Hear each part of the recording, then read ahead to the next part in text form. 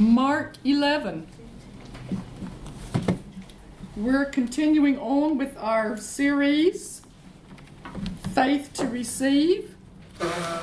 And today we're going to talk about possessing your possessions. Possessing your possessions. And I'll just very quickly kind of summarize what we talked about last time.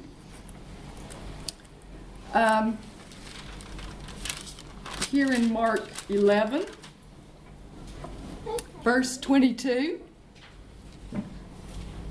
it says, Jesus answering saith unto them, have faith in God. And the center reference of my Bible says, have the faith of God. And we've talked some in our past series about what it means to have the faith of God. And Sarah, if you go on the website in the archives, you can find these previous series and you can catch up with us on what we've already studied along this line. But we are faith children of a faith God. And in verse 23, Jesus said, for verily I say unto you, whosoever shall say. So faith involves saying. Faith involves speaking. Faith involves believing and speaking. And you already know how to do this. You already know how to walk by faith because you've already done it at least once. You got born again. And the same way you got born again is the same way you receive your healing. The same way you got born again is the same way you get filled with the Spirit. The same way you got born again is the same way you receive your wisdom and direction.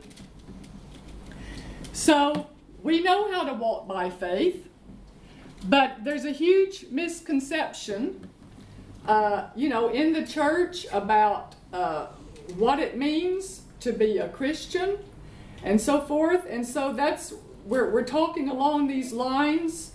We have centuries and centuries of religious tradition taught instead of the Bible.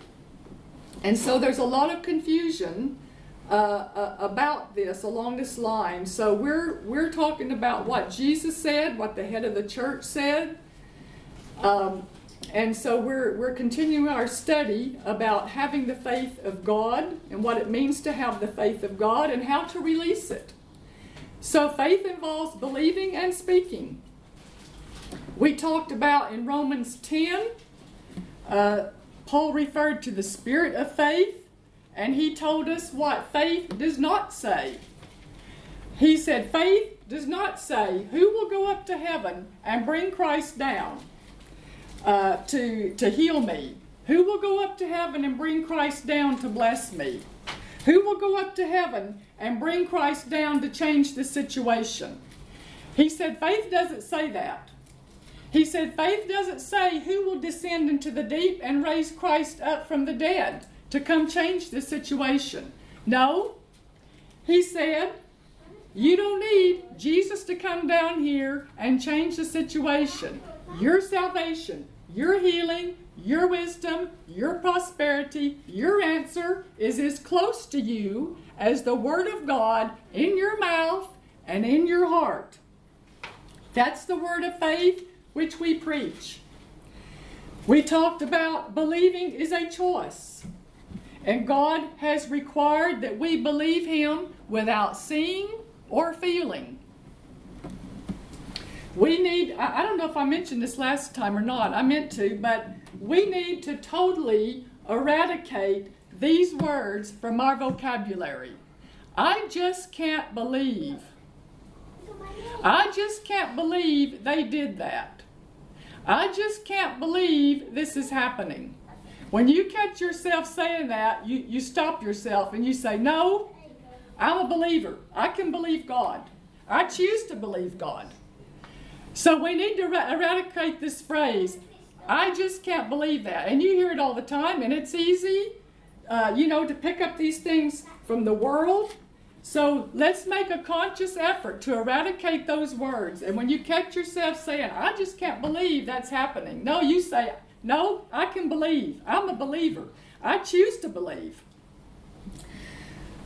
You're training your spirit to believe God on purpose. And we've got to retrain our spirit to believe God on purpose. So let's eradicate these kind of phrases from our vocabulary. Let's say this out loud. I'm not moved by what I see. I'm not moved by what I feel. I'm only moved by what I believe. Now here in verse 23, Jesus goes on to say, whosoever shall say unto this mountain, be thou removed, be thou cast into the sea, and shall not doubt in his heart, but shall believe that those things which he saith shall come to pass, he shall have whatsoever he saith. Verse 24, therefore I say unto you, what things soever you desire when you pray, believe what? Believe something specific. He said, when what things soever you desire when you pray, there's something specific he told us to believe. Some people say, well, I believe God's able. That's good. I believe God is all-powerful. That's good. But that's not what Jesus said in verse 24 we're to believe. He said specifically, believe that you receive them, and you shall have them. So in verse 23, he's talking about exercising faith to speak against something in your life that needs to go. You speak to the sickness. You speak to the dead. You speak to the symptoms. You speak to the unforgiveness. You speak to the storm, and you command it to leave you. And in verse 24, he's talking about asking God for something you desire and receiving it. So we got two different applications of faith here. Now, how many Christians do you know who are doing this? In John 10 verse 10, Jesus tells us who the thief and destroyer is. And it's certainly not God. And some people are confused about who the good guy is and who the bad guy is. And it's because of what they've been taught. Jesus said Satan is the thief. And since he's the thief, we don't have to take it. What does the Bible say we're supposed to do about the thief? Resist him. Not agree with him. Resist him, and he will flee. Most of the organized church as a whole does not believe this. It's a whole lot easier to say, whatever happens must have been the will of God. No, God's will is that we resist the devil. If it's stealing, killing, and destroying, it's not God. You speak to Satan. You say, I command you to leave me. I command these symptoms to leave me. You leave my family. You leave my business. You leave my body. And Jesus said, when you believe what you say comes to pass, it will happen. Jesus said you will have what you say. So anything good is from God, and there are people who are confused about what is good and what's not good. But we know from the Word that healing is a good thing, protection is a good thing, having more than enough finances is a good thing, peace is a good thing, wisdom and direction, these are all good things. And Jesus goes on here to say specifically that when we ask God for these good things, there's something specific we have to believe. Believe that you receive them and you shall have them. Let's say it out loud. Believe that you receive them and you shall have them. Believe you receive healing and you shall have healing.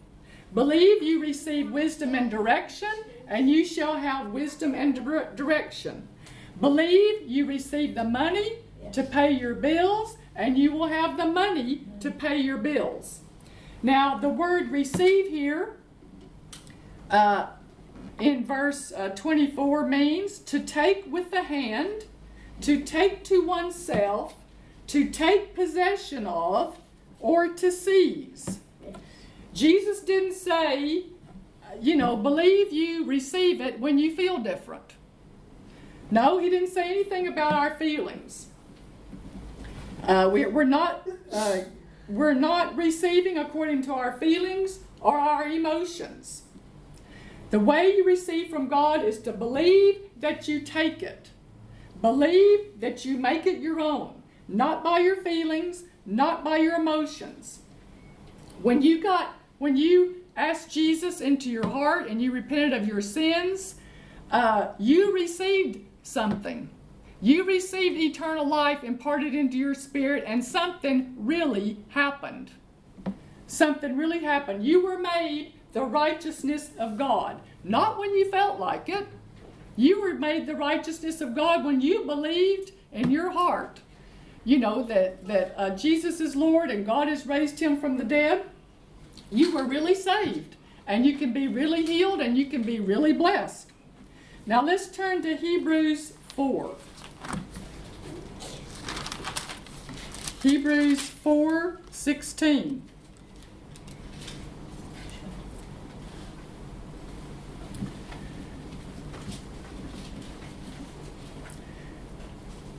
Let us therefore come boldly unto the throne of grace.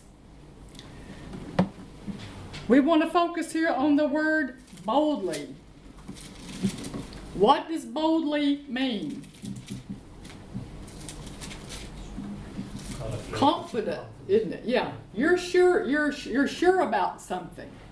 Boldness is being sure about something. You can be bold when you know something. It's confidence and it's courage because of something that you know. It's not presumption. It's not brazen. It's not haughty. It's not arrogance. It's just the result of being sure of something.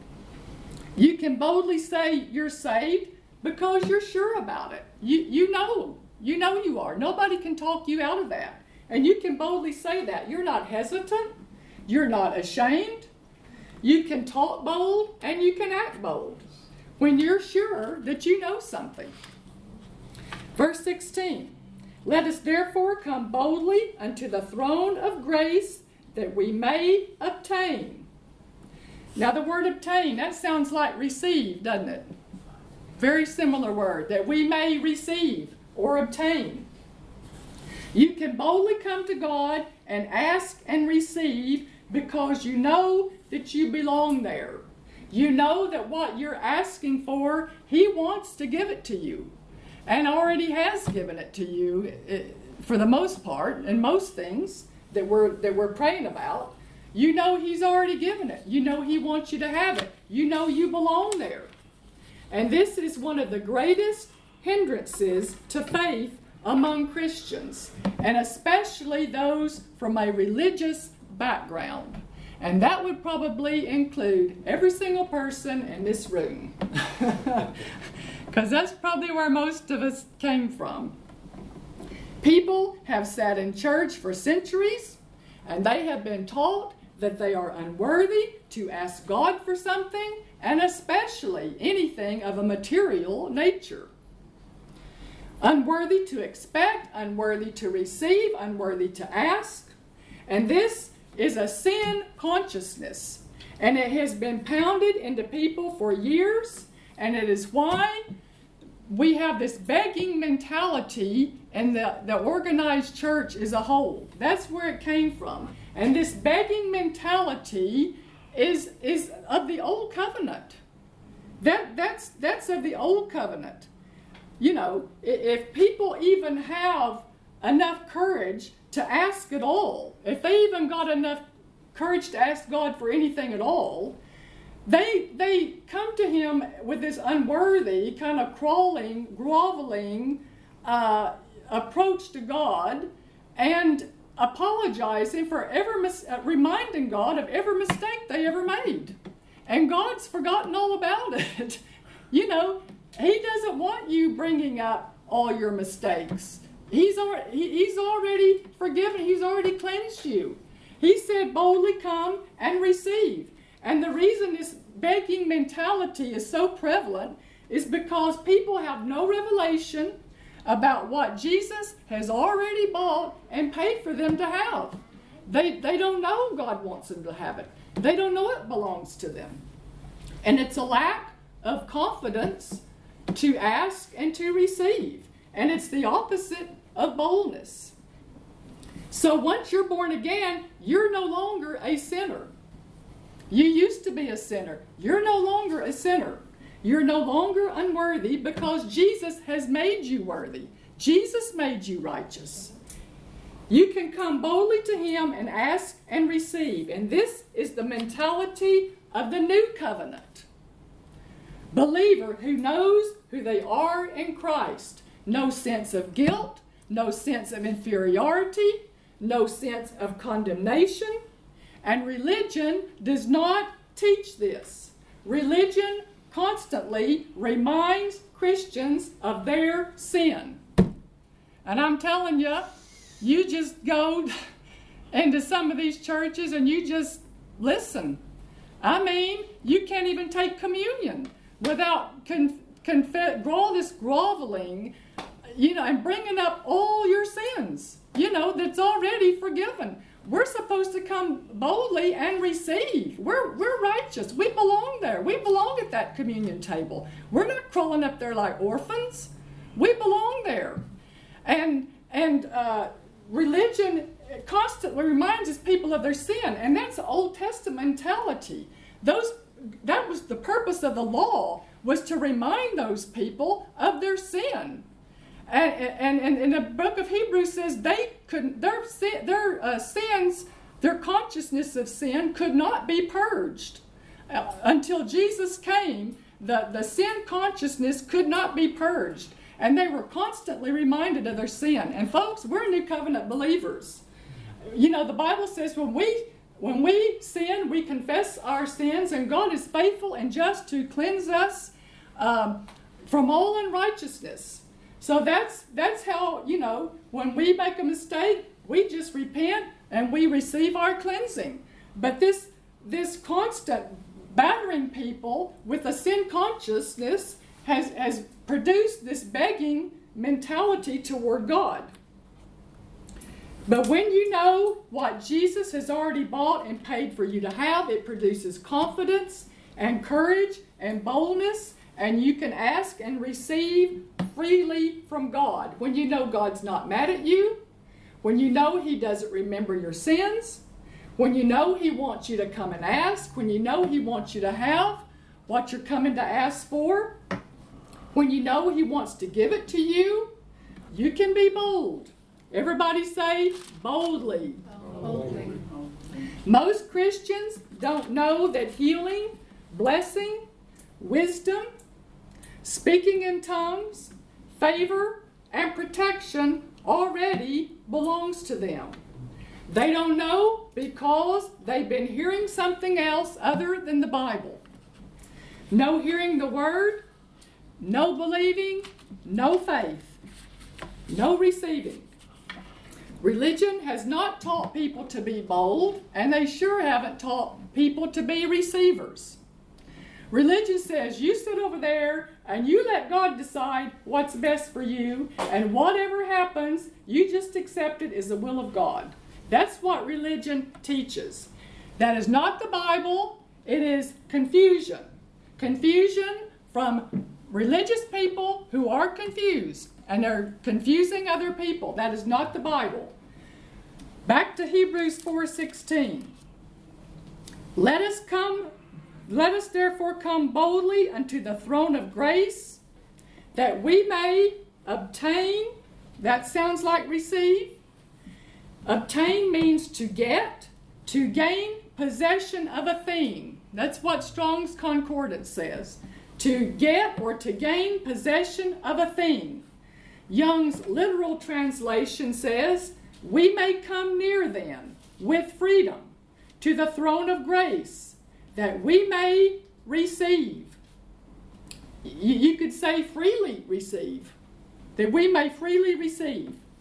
Now let's turn over a few pages to 1 Timothy 6.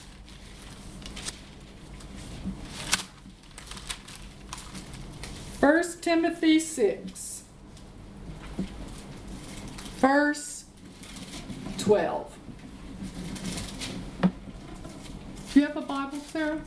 I have, I just haven't got one with me. Oh, okay. Yeah. I was going to say, if somebody had an extra one, I've got an extra one in the car, but I'd be glad to let you, if you want to sit and look on with somebody, I'm sure. That's fine.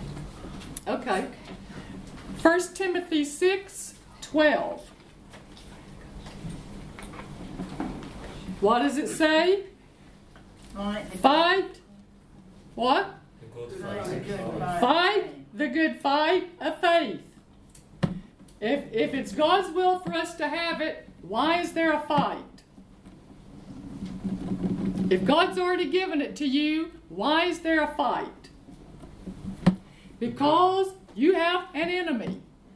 You have an adversary who will try to resist you from receiving and try to get between you and the thing you're believing that you receive.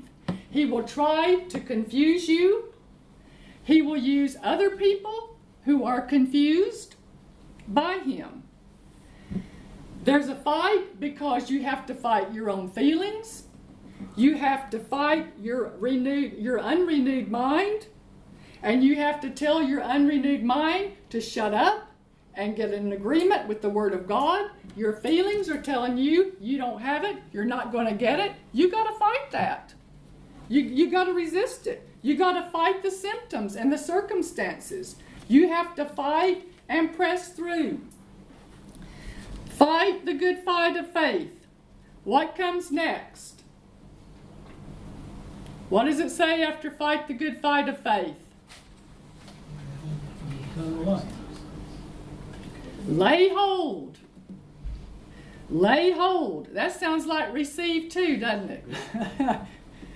Fight the good fight of faith. Lay hold. Does this sound like the popular doctrine? It's all up to God, and whatever happens is what God wanted to happen? No, doesn't sound like that, does it? Now we're reading from the Bible. Religion has taught people not to be bold, not to expect, not to lay hold. Lay hold is that is not a passive word. That's not a passive phrase. Faith is not passive. Receiving is not passive. Faith is always moving forward, never retreating. An organized religion has taught people to be passive. In the Bible, God's people were the possessors, the believers, and the receivers. Now, turn just a few pages to the right there to Hebrews 11.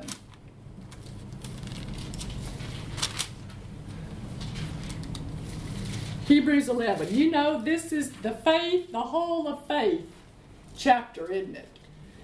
All these great men and women who are mentioned here in the great faith chapter. And in this one chapter of Hebrews 11, you will find the words through faith or by faith 19 times out of 40 verses. That's almost half of this entire chapter.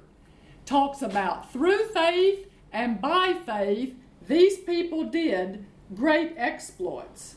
Verse 33, who through faith subdued kingdoms, wrought righteousness, who through faith obtained promises, who through faith stopped the mouths of lions, who through faith quenched the violence of fire, who through faith escaped the edge of the sword, who through faith out of weakness were made strong, who through faith waxed valiant in fight, who through faith turned to flight the armies of the aliens, who through faith women received their dead raised to life.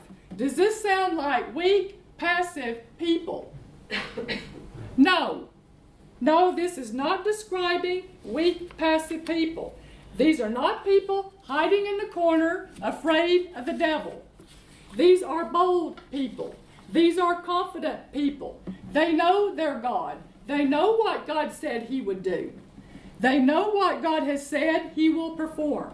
They know if God be for them, who can be against them? And we are dealing with centuries of misinformation about what it means to be a Christian. Religion has taught people to be weak, to be passive, and to accept whatever happens is God's will. And that is not the Bible. It is a lie. It is a doctrine of devils. What about, think about the people in Jesus' ministry that came to receive. What about the woman with the issue of blood? Does she sit at home and say, well, if it's God's will for me to be healed, Jesus will come to my house? No. If she had the Women's Institute at her house that day, she canceled the meeting. She emailed everybody in the Women's Institute and said, the meeting at my house today is canceled. Jesus is in the area and I'm going to receive my healing. And she got up and she went down there. She had to fight her mind all the way down there. Her mind was telling her all the way down there, you cannot be out in public. Don't you know what can happen to you if you go out in public? Don't you know the law says for anyone to be out in public with an issue of blood, they can be stoned? Her mind was telling her that all the way down there to Jesus. And she had to fight that in her mind. She had to press through.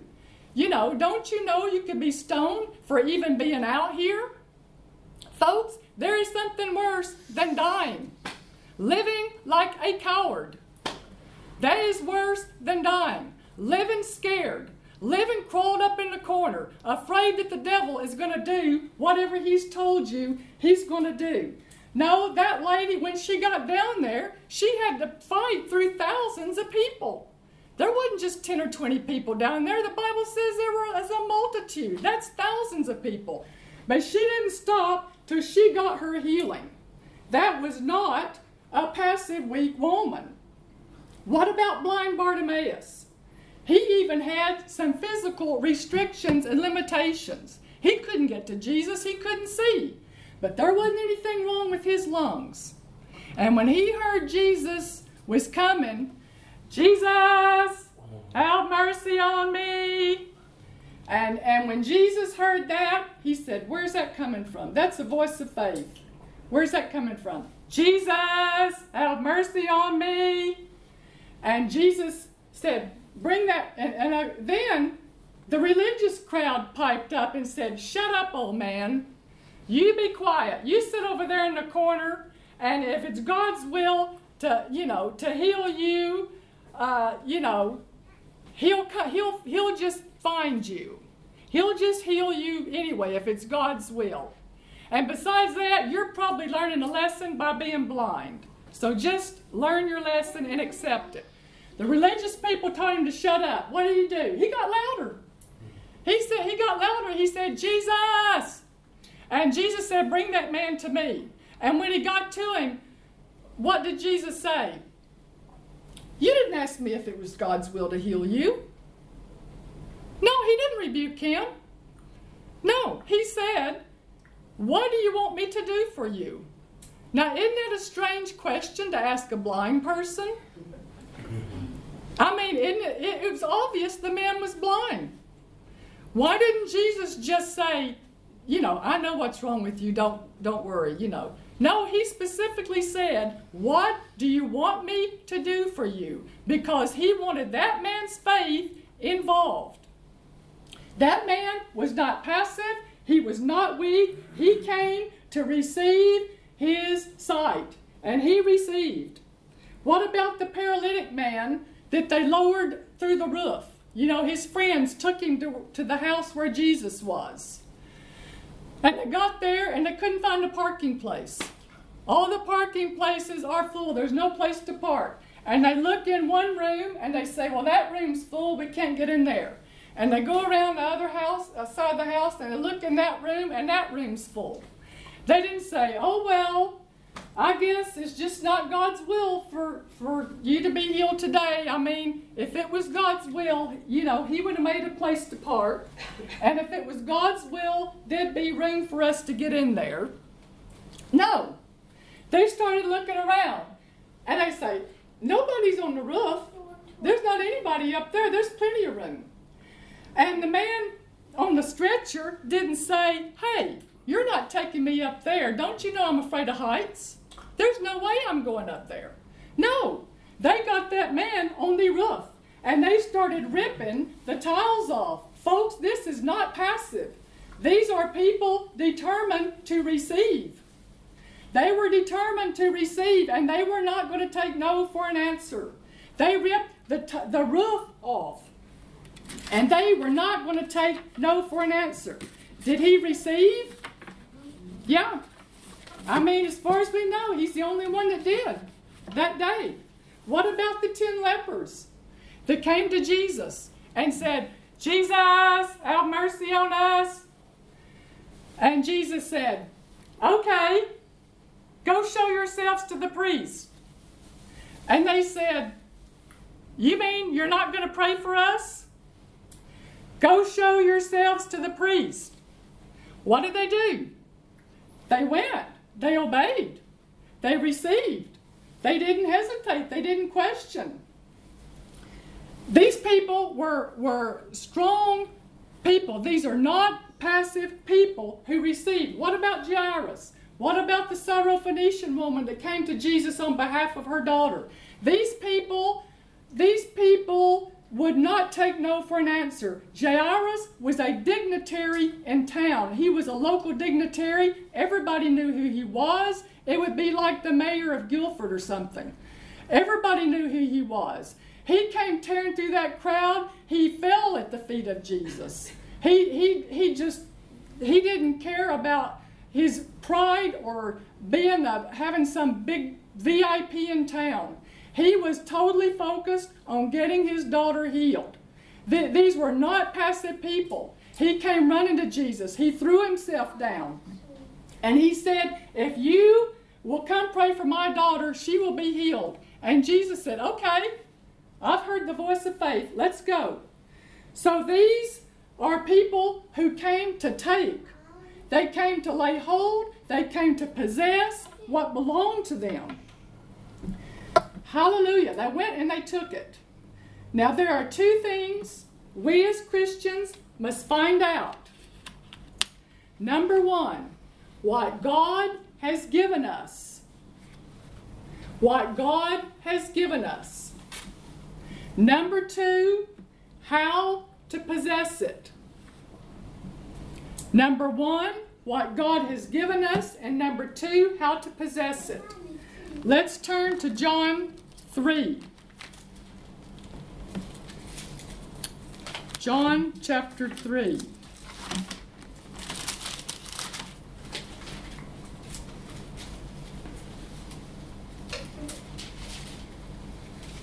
Verse 27.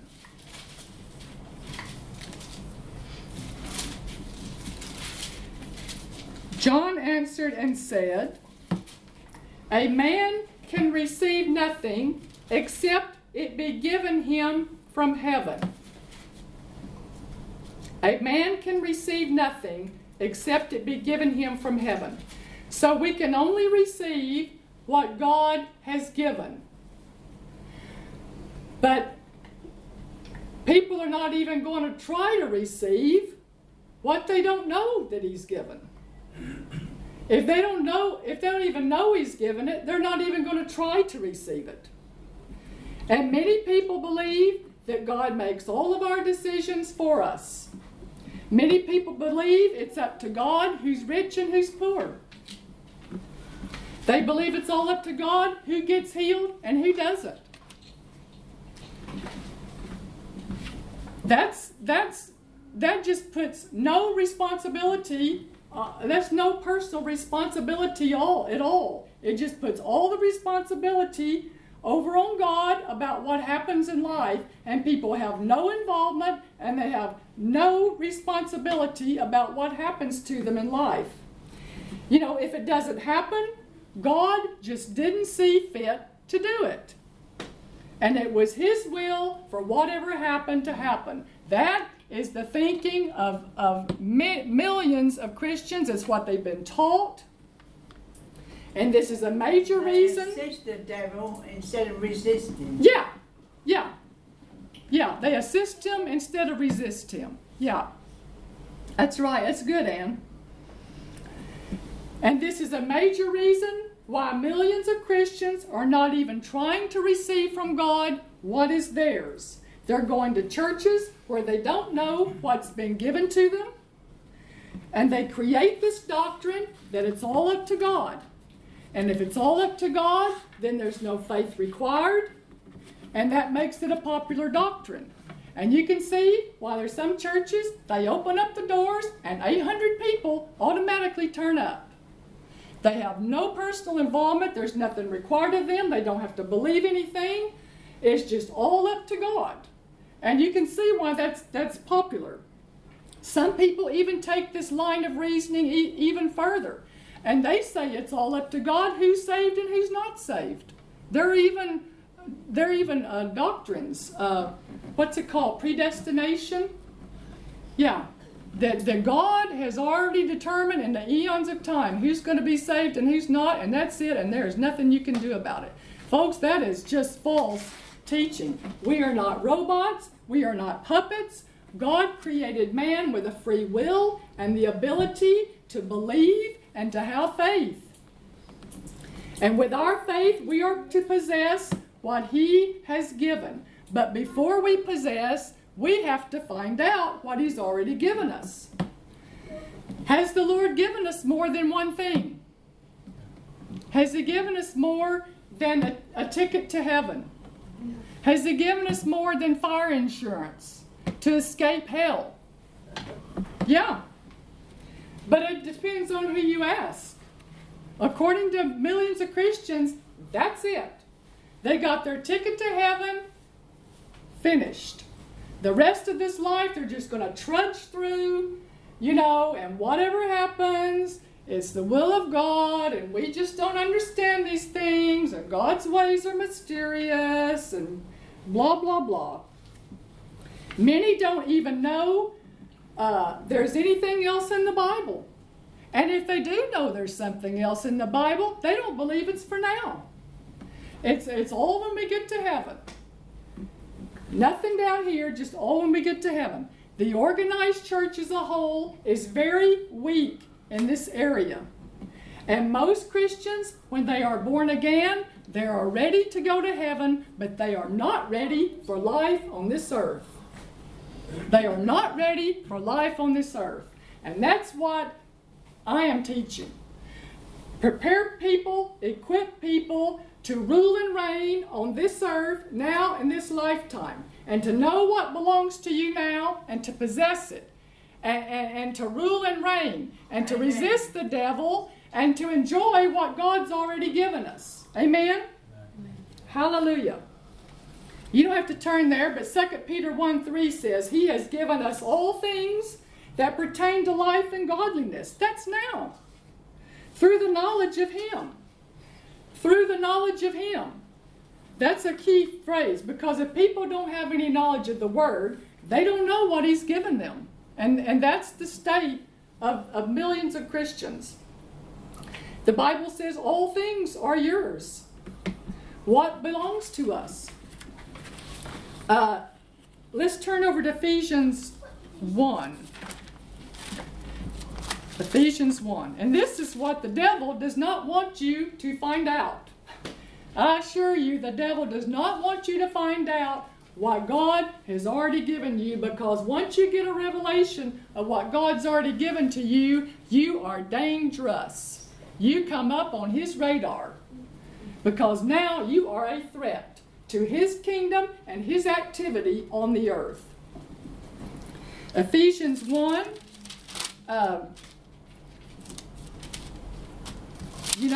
This prayer that Paul prayed here over the Ephesians, and it's concerning us as well. It wasn't just for those people, it's obviously for us.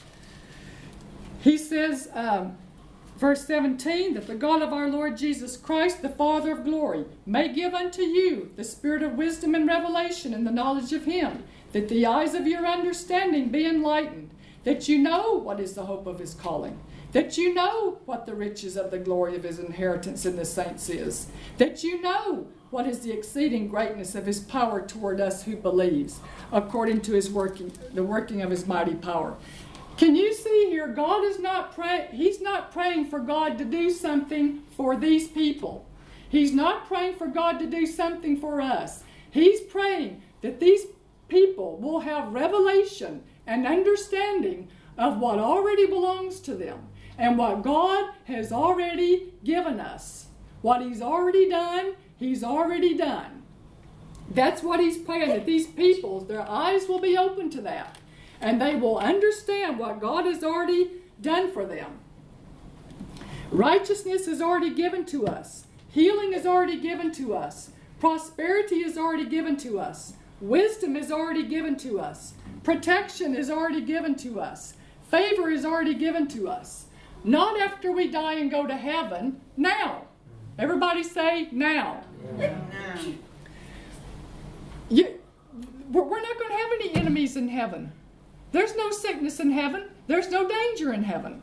There's no lack and shortage in heaven. Now is when we need to know these things. Now we have to lay hold of our healing. Now we have to fight the good fight of faith. Now we have to lay hold of our prosperity. Now we have to lay hold of our deliverance and our protection.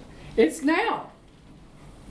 You know, if somebody deposits, 10,000 pounds in your bank, it's not going to benefit you if you don't know about it. You know, if they don't tell you they've done it, you can starve. You know what I mean? And even when you know it's in there, you can still starve if you don't know how to get it out. If you don't know how to make a withdrawal, you know. And when you go to the bank to make a withdrawal, you don't go down there crawling and telling them how unworthy you are. You know, I'm really not unworthy to withdraw 100 pounds, but, you know, I really do need it.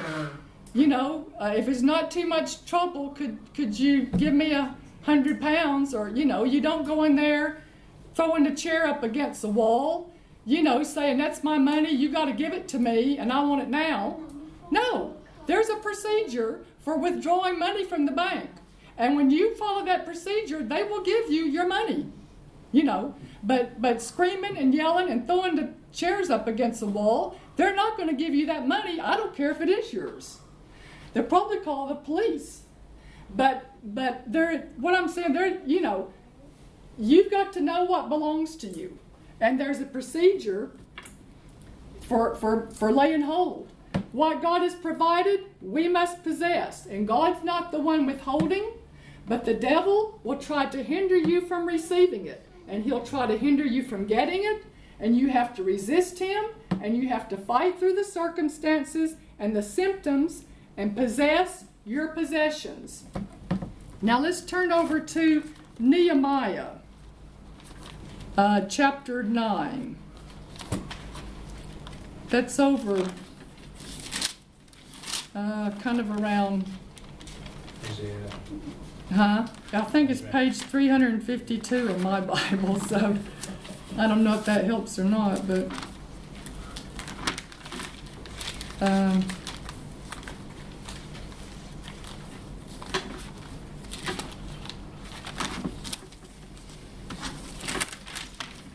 it's around after 2nd Chronicles in that area. Nehemiah 9:22.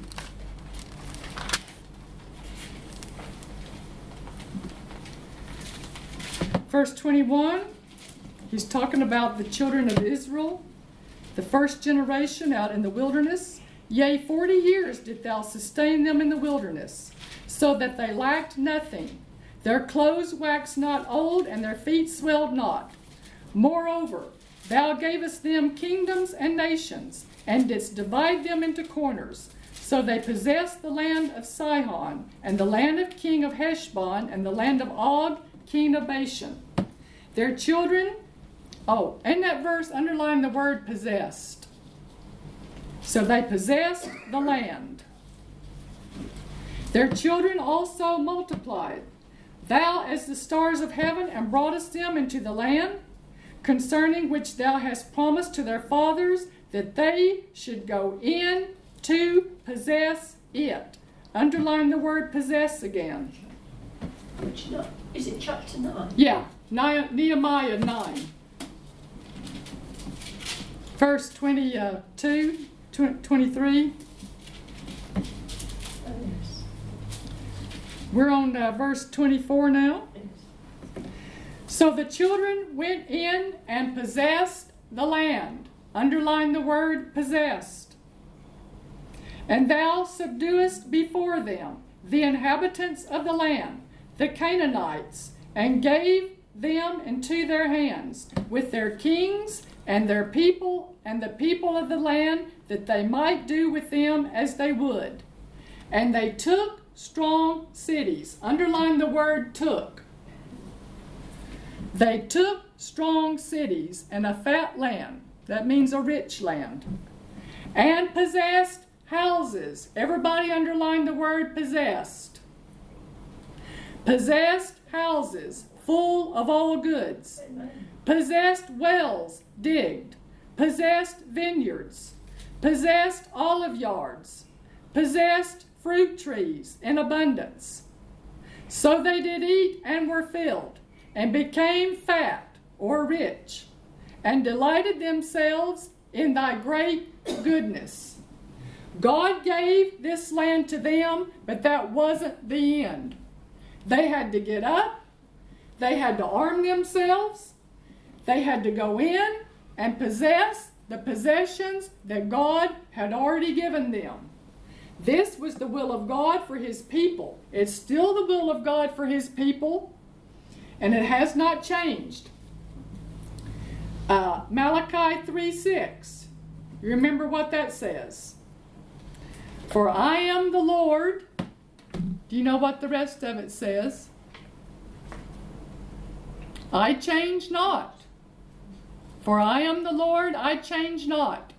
He didn't say, I am the Lord and I am totally unpredictable and you never know what I'm going to do. No. I am the Lord, I change not.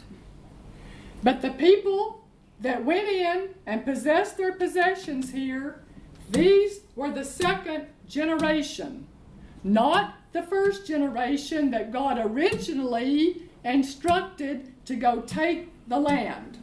The first generation did not go up and possess what God had already given them. The first generation did not enjoy what God had already given them. Did they fail to possess the land because it wasn't God's will for them to have it? No, it was obviously His will. He's the one that told them to go. It obviously was not His will for them to stay in the wilderness. But I've heard that preached. I've heard entire sermons preached on how it was God's will for God deliberately led the Israelites through the wilderness so they could suffer some. And they could develop, and learn some lessons by just barely getting by, just having enough to get by from one day to the next. I've heard that preached. No, it was obviously God's will that they leave the wilderness and go to something better. He'd already provided it. He had already given it to them. No, they didn't fail to possess it because it was God's mysterious way of teaching them something. They failed to possess it because they did not have the faith to go possess it. That's why they did not enjoy it, because they did not have the faith to possess it. And the Bible says it grieved God. So it was obviously His will for them to go in and possess and enjoy what He had already given them. Now let's turn back a few pages to Numbers.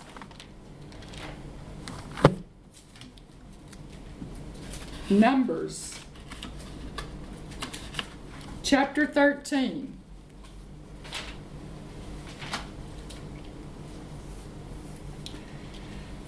This is this first generation of Israel that God spoke to. He spoke to His covenant people, Israel. about this land. He said, I've searched out the land and I've found the best, and I want you to have it.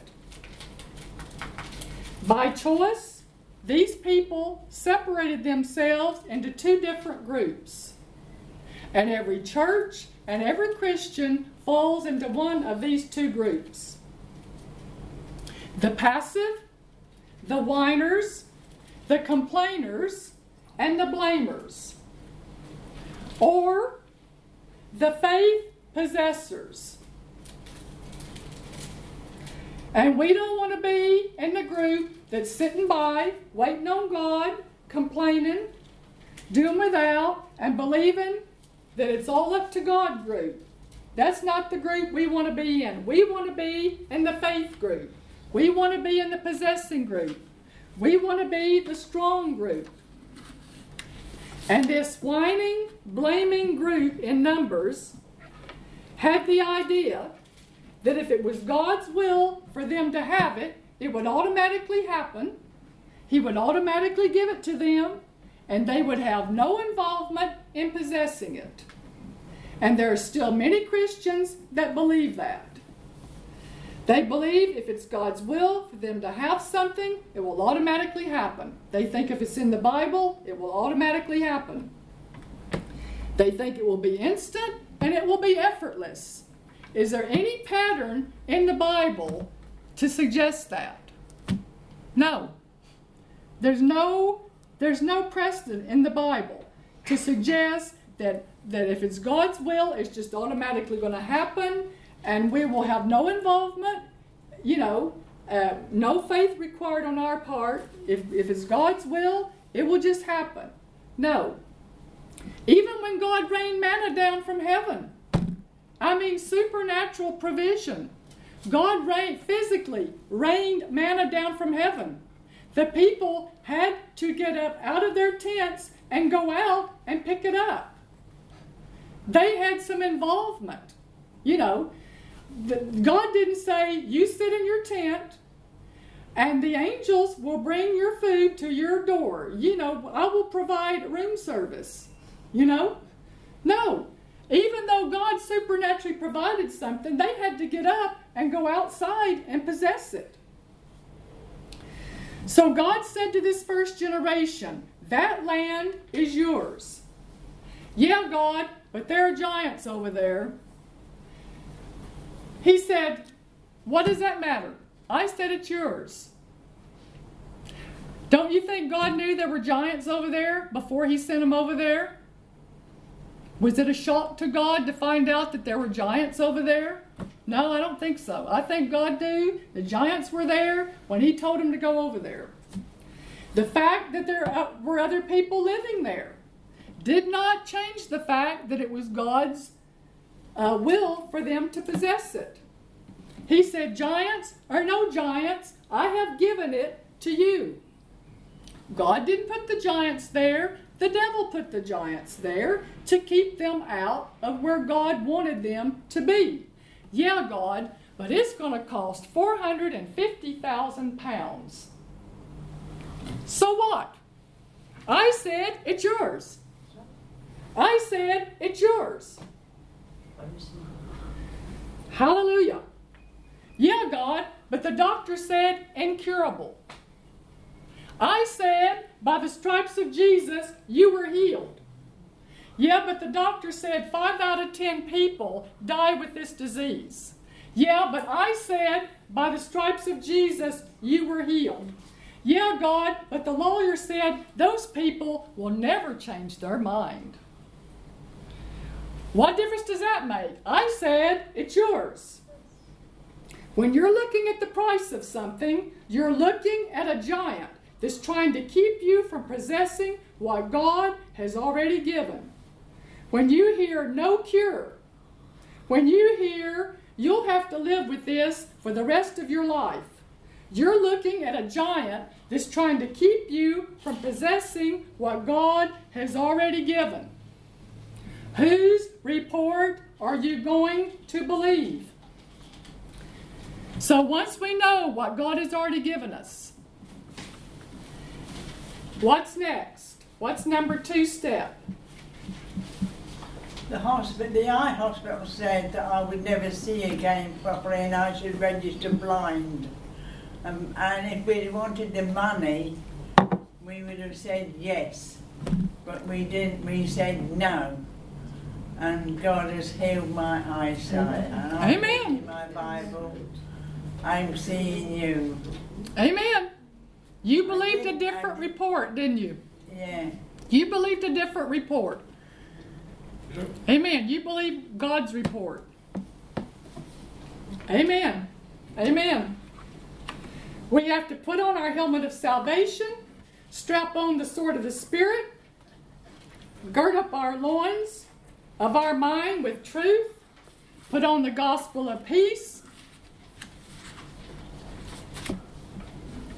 take the shield of faith, and go in and possess. Hallelujah. Hallelujah. Praise God.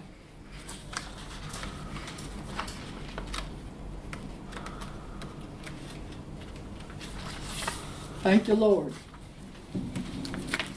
He said, above all, take the shield of faith and go in and possess what's ours. Now, somebody might say, well, if God's already provided it, you know, I thought God had already given it to us. Yeah, but what God has provided, we must possess. God's not withholding. We have an adversary. We have an enemy who wants to stop us from possessing what God's given us. We have feelings trying to tell us we don't have it. You're not going to get it. You got to fight it. You got to resist those feelings. You got to tell your unrenewed mind, shut up, and you believe what the Word says, and you quit arguing with me. You stop arguing with me. I'm not going to debate with you all the time. In my mind, you shut up and you believe the Word of God. You got to speak to your mind. You got to cast down these imaginations. The devil hates God. He hates you because you have the God kind of faith, and he wants to dominate you and control you. But folks, all we need to know is that God has already given it to us. Once you know God has already given it to you, that is half the battle. That is half of it right there. Once you know God has given this to you, it's half the battle. That is the basis of faith. That's how faith comes, by hearing from Him. And when you hear from Him that it's yours, that He's given it to you, now it's time for you to get up and go possess it. Whether you find out about it from the written Word, or whether He speaks to you, you have a witness in your spirit by the Holy Spirit, or both.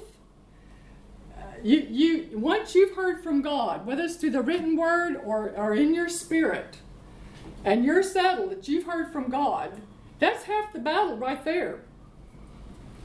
So, God did not send this first generation of Israel over to this land to decide if it was God's will for them to have it. He sent them over there to formulate a plan of how we are going to possess it. Not if we can possess it, how are we going to possess it? That's what they were sent over there for. But they came back and they said, no, we discussed this on the way back. We talked about this on the way back, and we got a committee here. 10 of us formed a committee, and we decided, no, we can't take it. But Joshua Caleb says, but God's already given it to us. I know, but we've already discussed it. We can't take it. Which group do you want to be in? The whining, complaining, blaming God, or find out what's yours, believe what God said, and rise up and possess it? I think the fact that you are sitting in this meeting tells God a whole lot about which group you want to be in. Amen? Amen. The fact that you're sitting in this room tells God a whole lot about which group you're going to be in. Amen. And that's what I believe. Hallelujah. God has been waiting for a generation of people who will believe him. They will rise up in faith and they will go in and possess what he has given them, establishing God's covenant in the earth. And I believe Barwick Ministries is supposed to be in this faith group, in this believing God group that goes up and possesses. Amen? Amen. Now, we are not trying to possess and claim something that does not belong to us. We're not trying to claim and possess something that God doesn't want us to have. You know, what we claim and possess, it has to be based on the Word of God. And we have to know that it already belongs to us as a result of the redemptive work of Jesus. So, you know, you can't just go around claiming something. You know, and people accuse us of that. You just claim this, you just claim that. No, we're not just claiming anything. We're claiming what God has already given us. And they think we're being presumptuous because we know what God's given us, and they don't know yet what God's given us, so they think we're just being arrogant. You know, but it's not that. It's just a matter of knowing what belongs to you or what doesn't. But they can find out what belongs to them. That's what I'm believing. People will come in here and they'll start finding out what belongs to them. And they're going to start possessing. Amen? Amen. So for you to claim something that hasn't been given to you, that's presumption. That's not faith. You know, I can't say, Ann, I like your handbag. I claim that. No, I can't claim it. It's not mine. It's yours. It hasn't been given to me. So I can't claim something that hasn't been given to me. I heard Brother Hagin, you know, he was teaching on faith. And, of course, you know, maybe the first year students didn't quite get it yet, you know. And he had a Bronco, one of these SUVs, one of the first SUVs that they made. And this one was called a Bronco.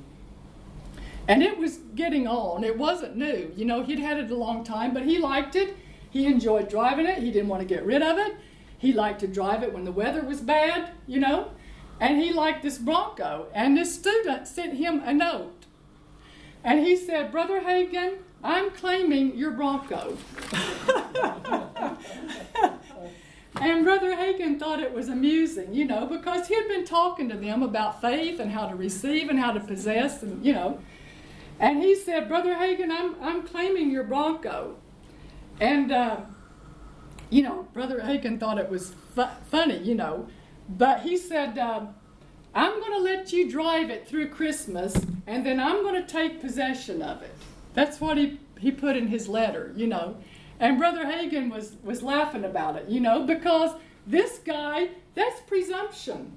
He's trying to possess something that didn't belong to him. It belonged to Brother Hagin, and Brother Hagin hadn't given it to him, you know. So that's why we're not trying to claim something that doesn't belong to us. We're claiming what the Word says God has already given us. So you can't just pull things off the top of your head and say, I claim this and I claim that. That's not what we're teaching, and that's not what the Bible teaches. You know, the devil tried to do this at one time. He tried to possess something that did not belong to him. He said, I will exalt my throne above the stars. I will ascend. I will be like the Most High. He was trying to use the faith principle to speak what he desired. He was trying to claim God's throne, and it didn't belong to him. He had no right to do that. And buddy, did it get him in trouble? I mean, he is still in trouble for that, you know. So it didn't turn out very good for him. We're talking about possessing what God's Word says has already been given to us.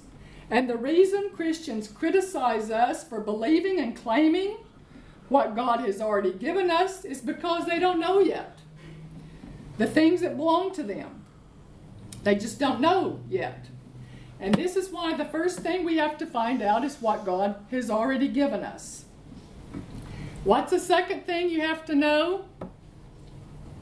How to possess it. How to possess it.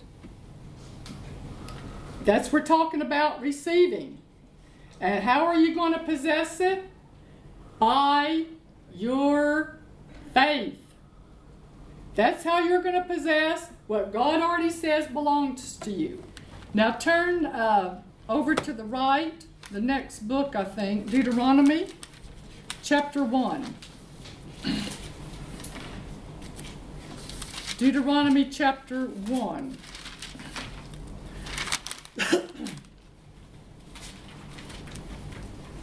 Verse 8. Behold, or look, I have set the land before you. Go in and possess the land. Underline the word possess. Go in and possess the land which the Lord sware unto your fathers, Abraham, Isaac, and Jacob, to give unto them and to their seed after them. God is not telling them to go possess a place that He has not given them. The word possess is an action word. It is not a passive word.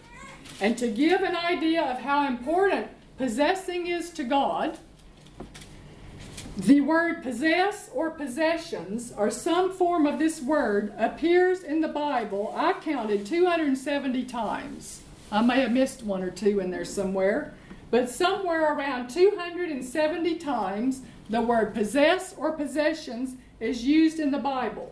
And when people mock us for claiming and possessing things, they're mocking God, because we're reading the Bible. 270 times God said possess, possessions.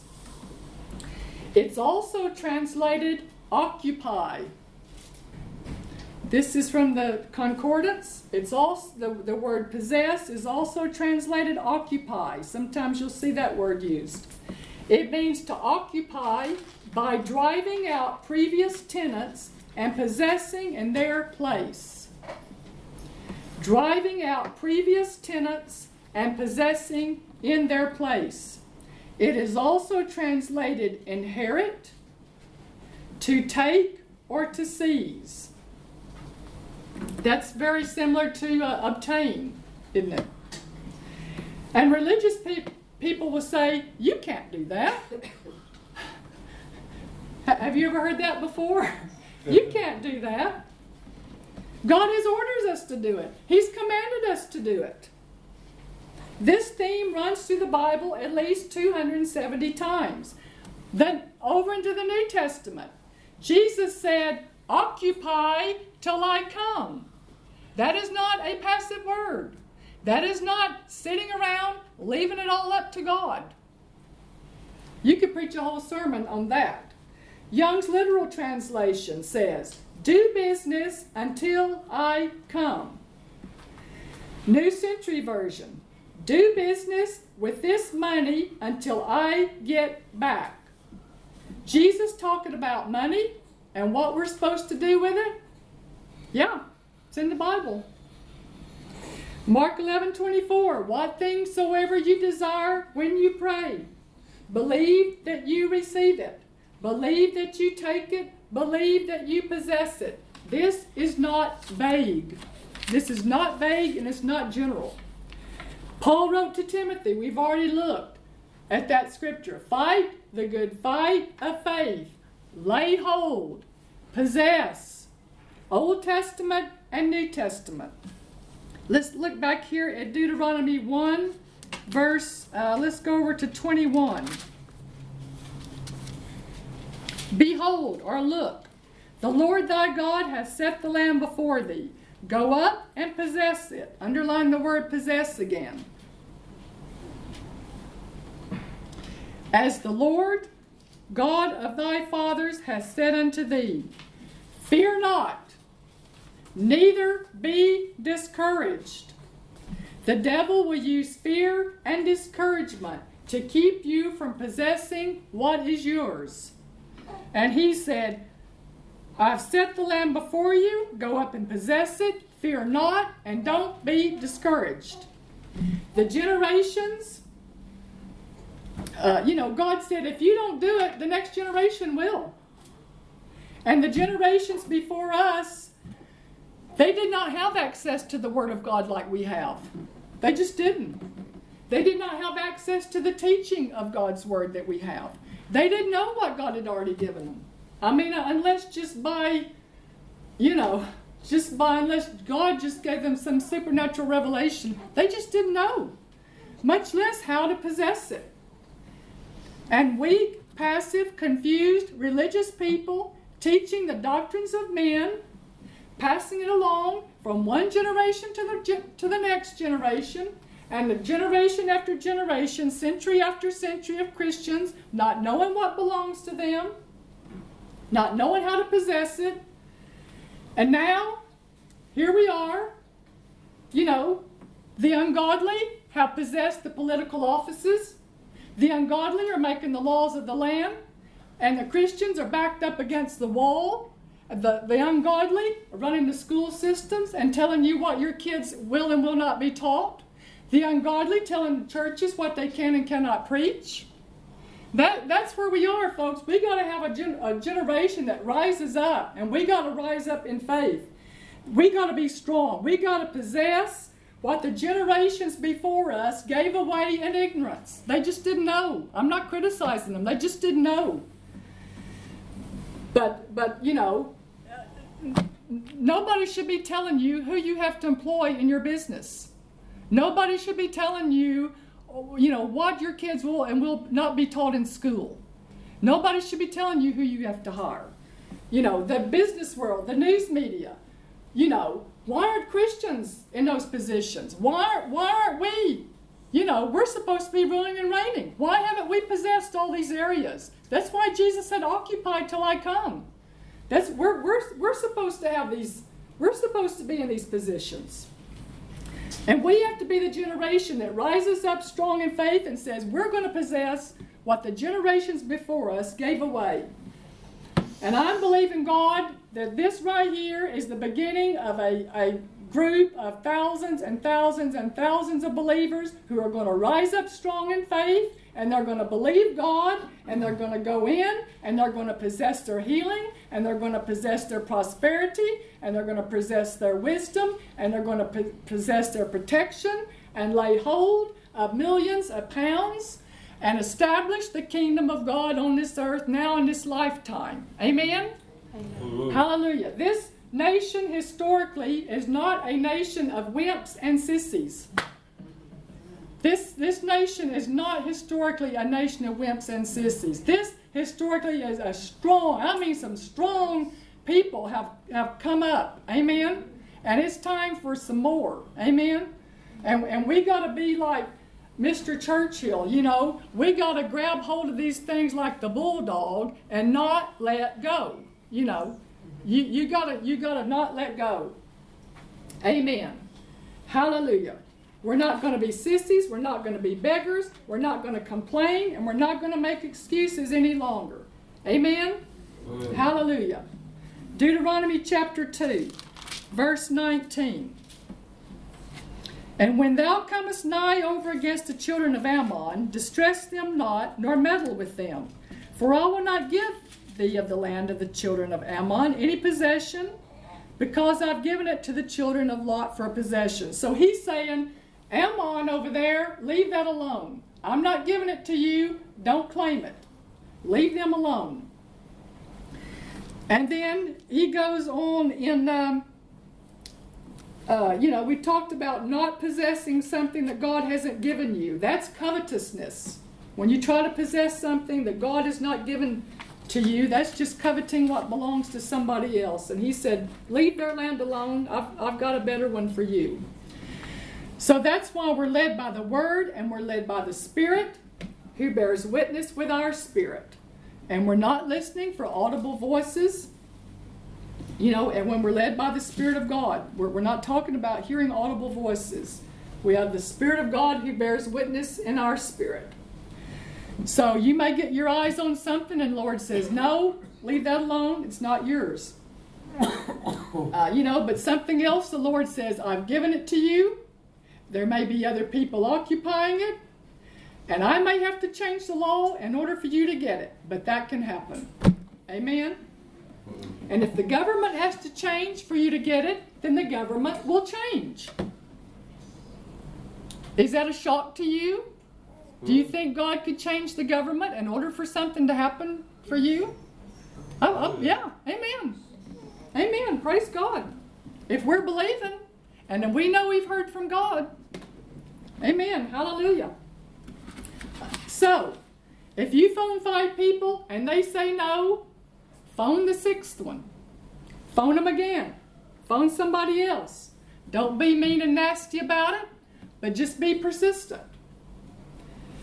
You know, don't preach them a sermon. Most unbelievers don't understand this. Most Christians don't understand this.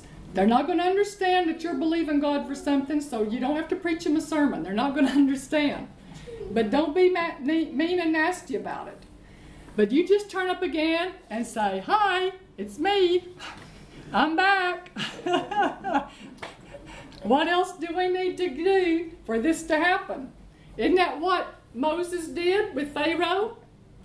He walked in to Pharaoh and he said, "God told me to come down here and tell you that you're supposed to let us go."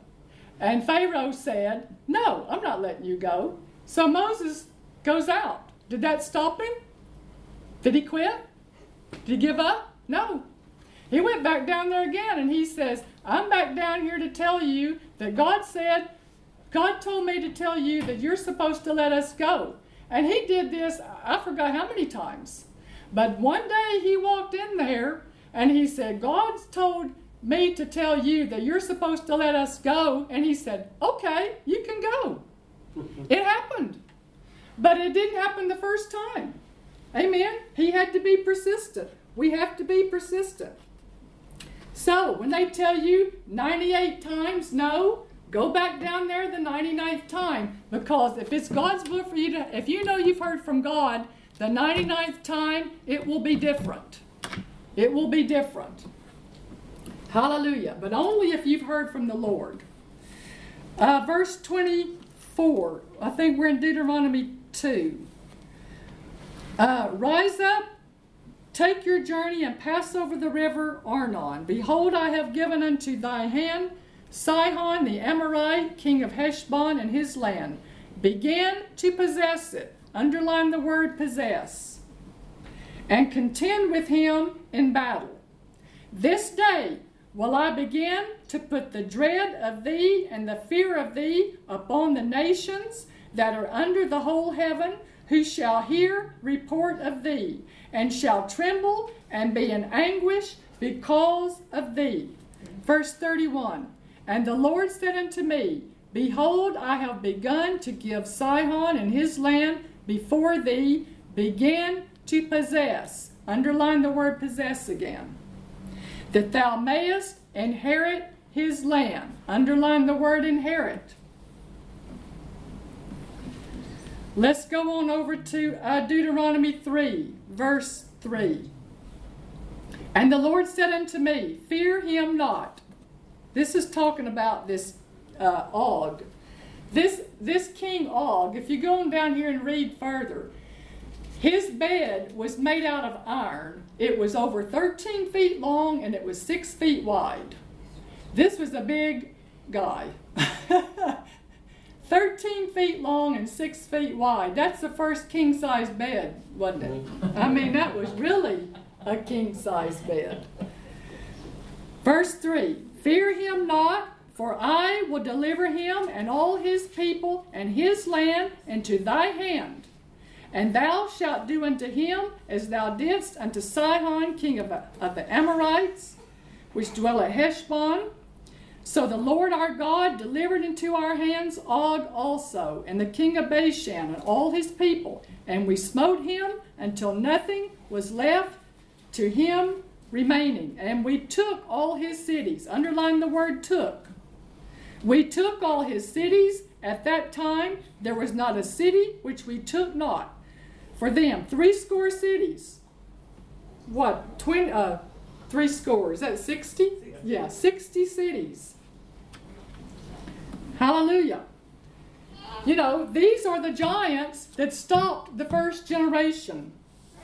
When the first generation saw these giants, they stopped. When they saw the walled cities, they stopped. When they saw the iron chariots, they said, we cannot do it. It's not ours, it can't be ours, and it's not going to be ours. That's what they said. The giants and the chariots and the walled cities did not keep them out. Their lack of faith to possess it is what kept them out. So, have you held your place over in Numbers 13? It's just the next book back there to the left. Numbers 13. You know the story. God sent the spies over. He said, I found a perfect land. It's got wells. It's got spring of waters. It's got orchards, fruit trees, vineyards. There's more there than you could ever want. Go over there and bring some fruit back. And they did. And it took 2 men to carry back 1 cluster of grapes. Numbers 13, verse 25. And they returned from searching of the land after 40 days. And they went and came to Moses and to Aaron, to all the congregation of the children of Israel, and to the wilderness of Paran, to Kadesh, and brought back word unto them, and to all the congregation, and showed them the fruit of the land. And they told him and said, we came into the land, whither thou sent us, and surely it floweth with milk and honey, and this is the fruit of it. They came back with this fruit, and they said, what God told us about the land is true. It is a good land. Everything he said was there is there. The wells, the vineyards, the springs, the rivers, everything he said is true. The abundance, and we brought back some grapes just to prove it to you. Everything he said. But, you know, if everything God said about the land was true, why wouldn't everything else he said be true? If what he said was true, that the land is good, then why wouldn't it be true that they could take it? Verse 28. Nevertheless. What does that mean? Yeah, it's a good land. We brought everything God said about it is true. Nevertheless. But. Yeah, you got it, Aileen. But the people be strong that dwell in the land. But there are walled cities, very great. And moreover, we saw the children of Anak there. When you hear somebody say, yeah, I know that's what the Bible says, but you're never going to hear a faith statement after that. It's never going to be followed by faith. It's always going to be a statement of doubt and unbelief. Yeah, I know that's what Jesus said, but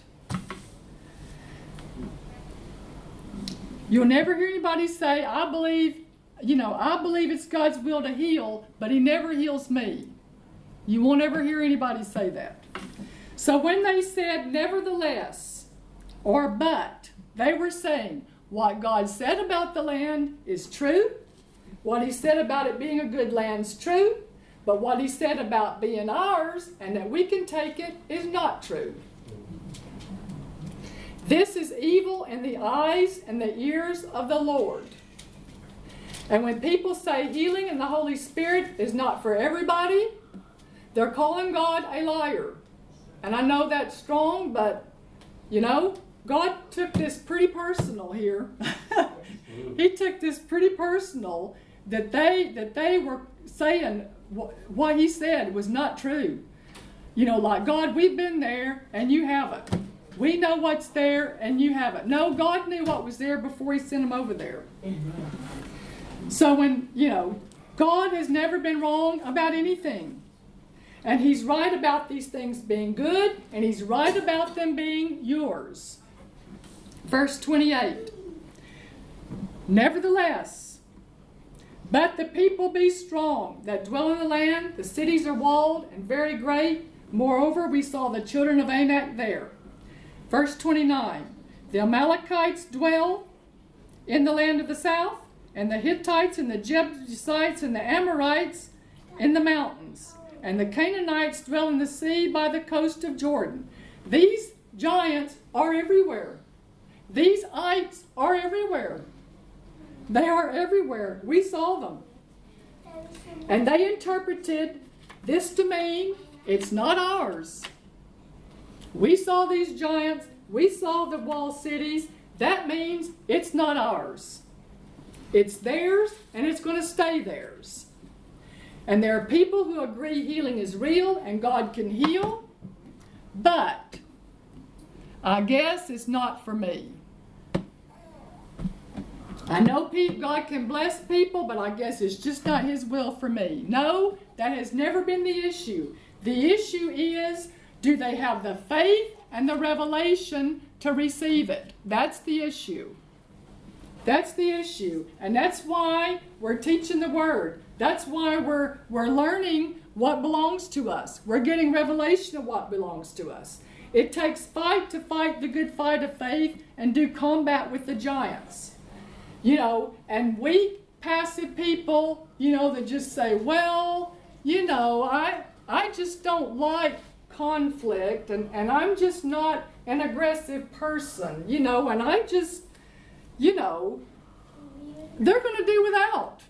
I went to a birthday party one time at church where I was going to in London, and this girl had a birthday party, and she invited a girl who was a Christian, and this girl had actually taken her to church where she got born again. But that's kind of where they finished, You're going to heaven and that's it. And I remember this girl saying, like talking to us, not that this was necessarily a real, what you'd call a faith church, but, she said, I just don't understand why you have to yell at the devil. And the pastor was sitting there, and he said, if you looked out your kitchen window and you saw Josh, if you looked out your kitchen window, Greg and Joanne, and you saw Joshua playing outside, and this German Shepherd dog comes, or what do you call those, Dobermans or whatever, something, pit bull or whatever, comes and jumps on him and starts ripping him left and right, are you going to tell me that you would stand there and say, well, I just don't like conflict. I'm just not an aggressive person. I guess it's God's will for this to happen and we're supposed to learn something. No, you'd be tearing out that house. I mean, Joanne would drop Lily, and she'd be out there, and she would rip that dog. That dog would wish he'd never even thought about touching Joshua. And that's what we're dealing with. The devil is a mad dog, and he will steal, kill, and destroy. And you cannot be a weak, little passive, sissy. That's why we talk to him strong. Amen? Hallelujah. Praise God, I've already lost my place. It's worked for me. All you're saying, it has worked for me. Amen. Amen. Praise God. Me too. That's why I like to talk about it. But it's the Word. It's the Word of God. Let's go Numbers 13:30. And Caleb stilled the people. He said, stop it, be quiet, hush. Stop this whining, stop this complaining. Be quiet. Let us go up at once and possess it, for we are well able to overcome it. One translation says, we should attack now and take the land. We are strong enough to conquer it. Another translation says, we should go up and take the land for ourselves. We can easily take that land. Now this is faith, and this is what pleases God. Let's say this out loud. I am well able, to take my healing. I am well able, to take my prosperity. I can take it, and I am well able. By the Spirit of the Lord, I can take it. Verse 32. And they brought up an evil report of the land which they had searched unto the children of Israel, saying, The land through which we have gone to search it is a land that eateth up the inhabitants thereof, and all the people we saw in it are men of a great stature. And there we saw the giants, the son of Anak, which come of the giants, and we were in our own sight as grasshoppers. That was a true statement. In their sight, they were grasshoppers. They saw themselves as grasshoppers. They talked about being grasshoppers. That's all they talked about. That's why they saw themselves as grasshoppers. Then they said, and so were we in their sight. That was not a true statement. That was not a true statement. We have, in Joshua 2, we have Rahab's account of this very same story. And this is what Rahab said to the spies when they came to spy out the land. She said unto the men, I know that the Lord has given you the land, and that your terror is fallen upon us, and that all the inhabitants of the land faint because of you. For we heard how the Lord dried up the water of the Red Sea for you when you came out of Egypt, and what he did unto the 2 kings of the Amorites that were on the other side of Jordan, Sihon and Og. We've already read about them, whom ye utterly destroyed. And as soon as we heard these things, our hearts did melt. Neither did there remain any more courage in any man because of you. For the Lord your God, he is God in heaven above and in earth beneath. Does her account of this story sound like that they saw the Israelites as grasshoppers? No. They were ready to lay down their weapons and run. That's the truth. They were ready to lay down their weapons and run. Hallelujah. No, they were scared. When they heard how God parted the Red Sea and gave them victory on their enemies, they said, we don't stand a chance against these people. We might as well just get out of here. No. But Rahab knew, she knew they were going to take that land. That's why she surrendered to them when they came. And she said, when you come, spare me and my family. You know, we want to be on your side. You know, we know you're going to take this land. Everybody's heart here has melted. That's why she surrendered. So, I don't care how big the giants are, God is bigger. I don't care how much money it is, God is bigger.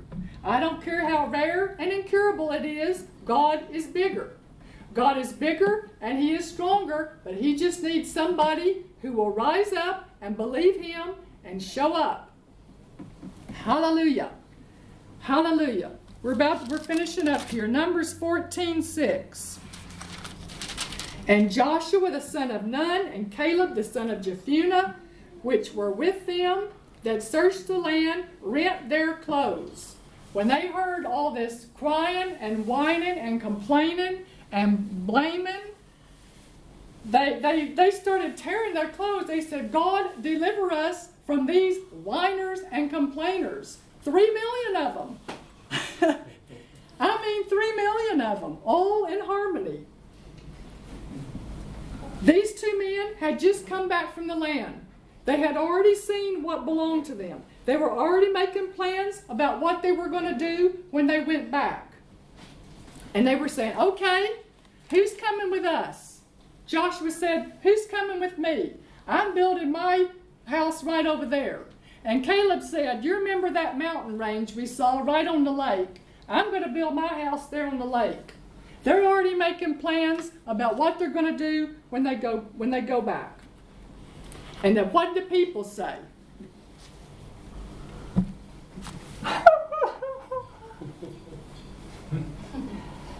Moses, you're just so hard. And Joshua, you're just so hard. And God brought us out here to kill us.